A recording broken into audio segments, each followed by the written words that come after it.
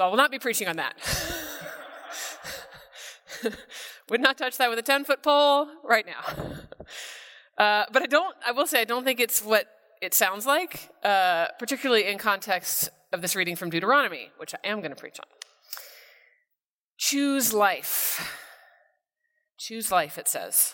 Where have I heard that? Oh yeah. Bumper stickers, billboards, placards as the tagline of the pro-life movement. Pithy, communicative. Only it also probably doesn't mean exactly what you think it means. Today I have set before you life and death, blessings and curses. Choose life. It's not about abortion.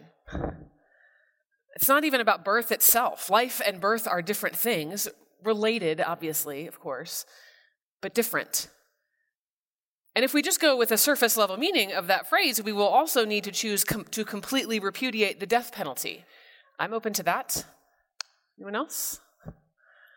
Probably would lead us down another path, the other thorny end-of-life issues, if we are 100% choosing life every time.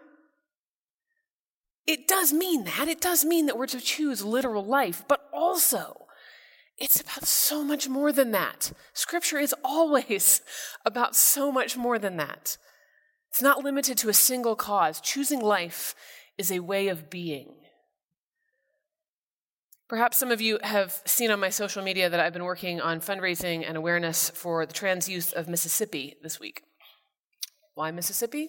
Great question. I'd love to tell you. One of our students is from Mississippi and heavily involved in advocacy for trans youth there, and there is a bill that has passed their House of Representatives criminalizing trans health care for minors that will become law probably very soon.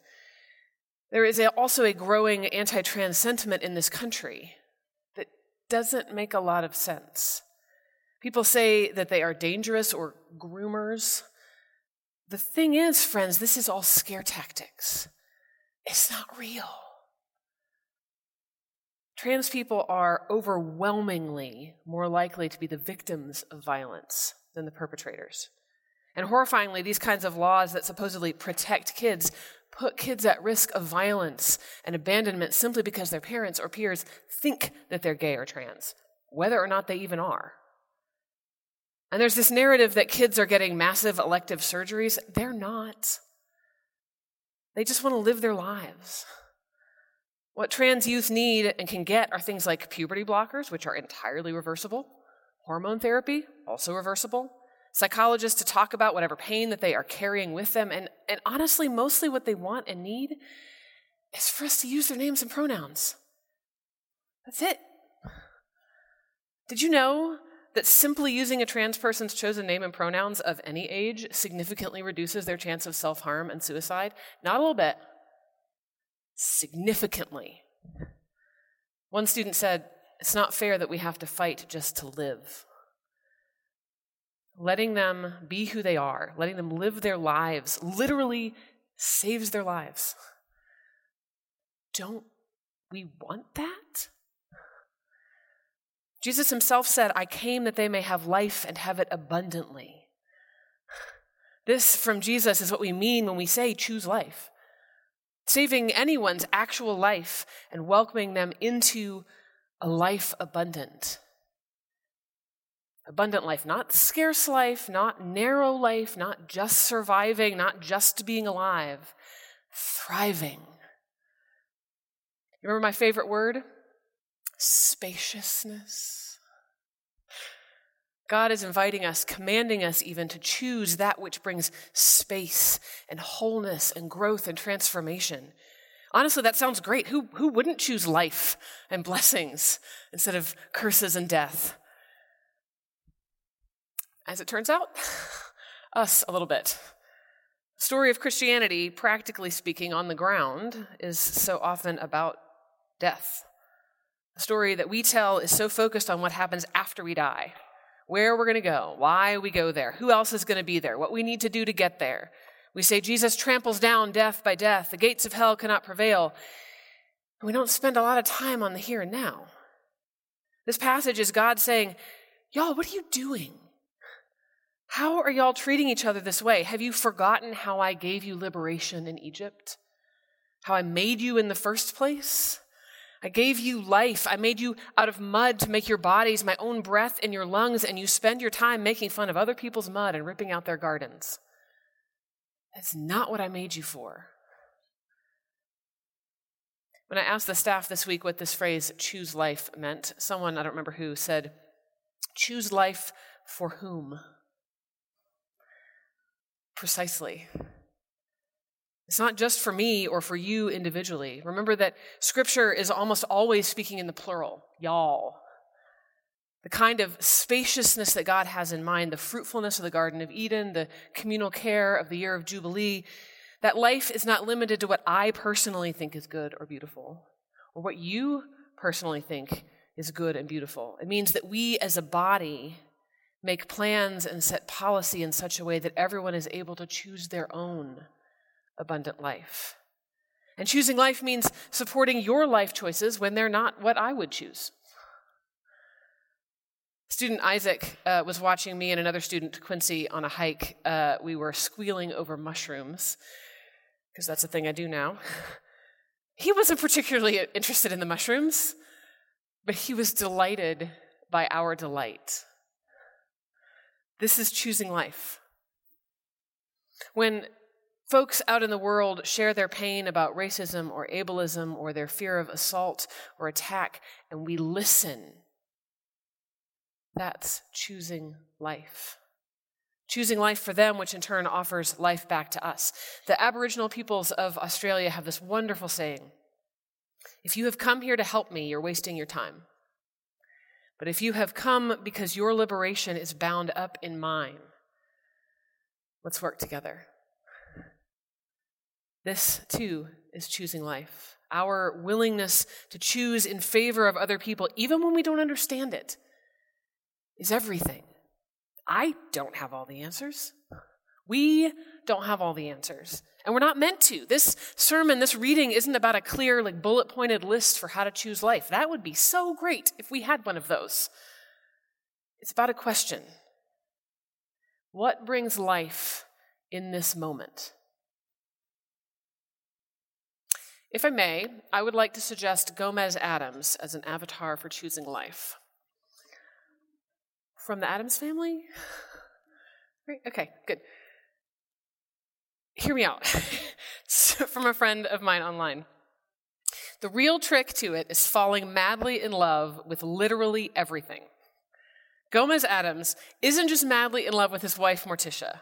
He's madly in love with his house, with his train set, with his kids, with his brother, with his weird normal neighbors, with literally everything. Different kinds of love for each, but love all the same. For having such morbid tastes, Gomez is madly in love with life. That's how you land Morticia, by being unapologetically and madly in love with everything around you. Submit him for sainthood. I will submit that that's how you really follow Jesus. That's how we choose life. That's how we find amazing community. It's about learning to fall in love with everything. In the words of one of our mystics in the church, God is infinite love, infinitely giving itself away in our very lives. Let's say that again. God is infinite love, infinitely giving itself away in our very lives. That expansive, infinite love brings a larger vision, leads us and others beyond ourselves. That expansive, infinite love can show up just in allowing someone to get in front of you in line or in advocating for social change. It can be in how you love your spouse and how you love the planet. We are called to choose in every moment that which is life-giving, generative, beautiful, compassionate, abundant, spacious. And we're called to reject that which deals death, that which prevents beauty and compassion, that which is scarce and narrow. What does choosing life mean here at Good Shepherd? What are we falling in love with here? I imagine there's a level at which many of us have fallen in love with Pastor Lauren, who's coming in March, and the idea of what's new, what's coming. It's very exciting. He's going to bring new things, new directions, new support for things that we're already doing. It's going to be amazing and probably a little awkward. He's going to challenge us in ways that we don't expect yet, in ways that open us up to God working. I have said this before, I'm falling in love with the Edge House and our students every day. People ask me all the time how we're doing 3 weeks now after Carolyn's death. It's really hard. But y'all, they are doing what I and we have been teaching them for 13 years. They are supporting each other and me. They're laughing and crying and missing her and creating new things every day.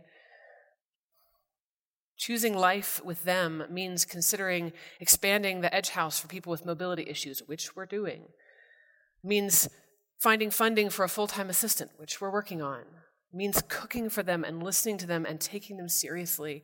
And it changes you and them when you choose that life with them.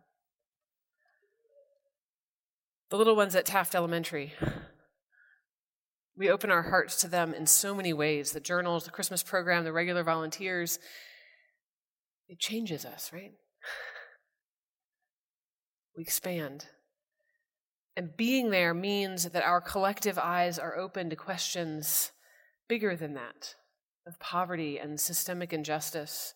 The implications of our presence with those kids include things like how we respond to the city budget and how it works or doesn't work for their school.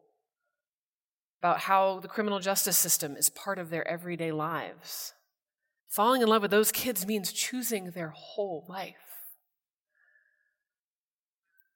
Scott Putoff is in love with French Park. Not just for himself, but for his grandkids. Kevin Steele, and I imagine Ken Holt, wherever he is in love with creating beauty and practices loving his neighbors and his enemies. A friend of mine, when I asked online about choosing life, said that she, as a recent widow, is choosing life by not wallowing in her grief. It means listening to our ADHD and autistic friends info dump about something they're excited about without impatience. I love a good info dump, not going to lie. I have a friend who struggles with chronic depression and who said that their meditation practice, while it's not magic, puts them in touch with something bigger than themselves, life as opposed to death. Another said when someone had them over and made pork chops, they ate the pork chops rather than refuse and insult their host. Still another friend says it's lending their voice and standing up for something bigger than they are. It is life. You may notice that none of these things is easy. Choosing compassion or silliness or attention is a practice, it's a choice. Choose life. We may have to give something up or be uncomfortable in order to give that gift of our love, but practice makes it easier. Just like practicing violin or, your tennis backhand, practicing falling in love with each other gets easier the more we do it because we're choosing it. So what life are you choosing today? One of our students who has been struggling said to me, "This community is the first real family I've had. You are my chosen family." And I said back to him, "We may be your chosen family, but we chose you too." I want to leave you with a blessing that we use at Nosh sometimes. Life is short, and we have too little time to gladden the hearts of those who travel the way with us. It is not your responsibility to finish the work, but neither are you free to desist from it. So be swift to love and make haste to be kind. And may the blessing of God, Father, Son, and Holy Spirit, Mother, Lover, and Friend, Creator, Redeemer, and Sanctifier be with you this day and always. Amen.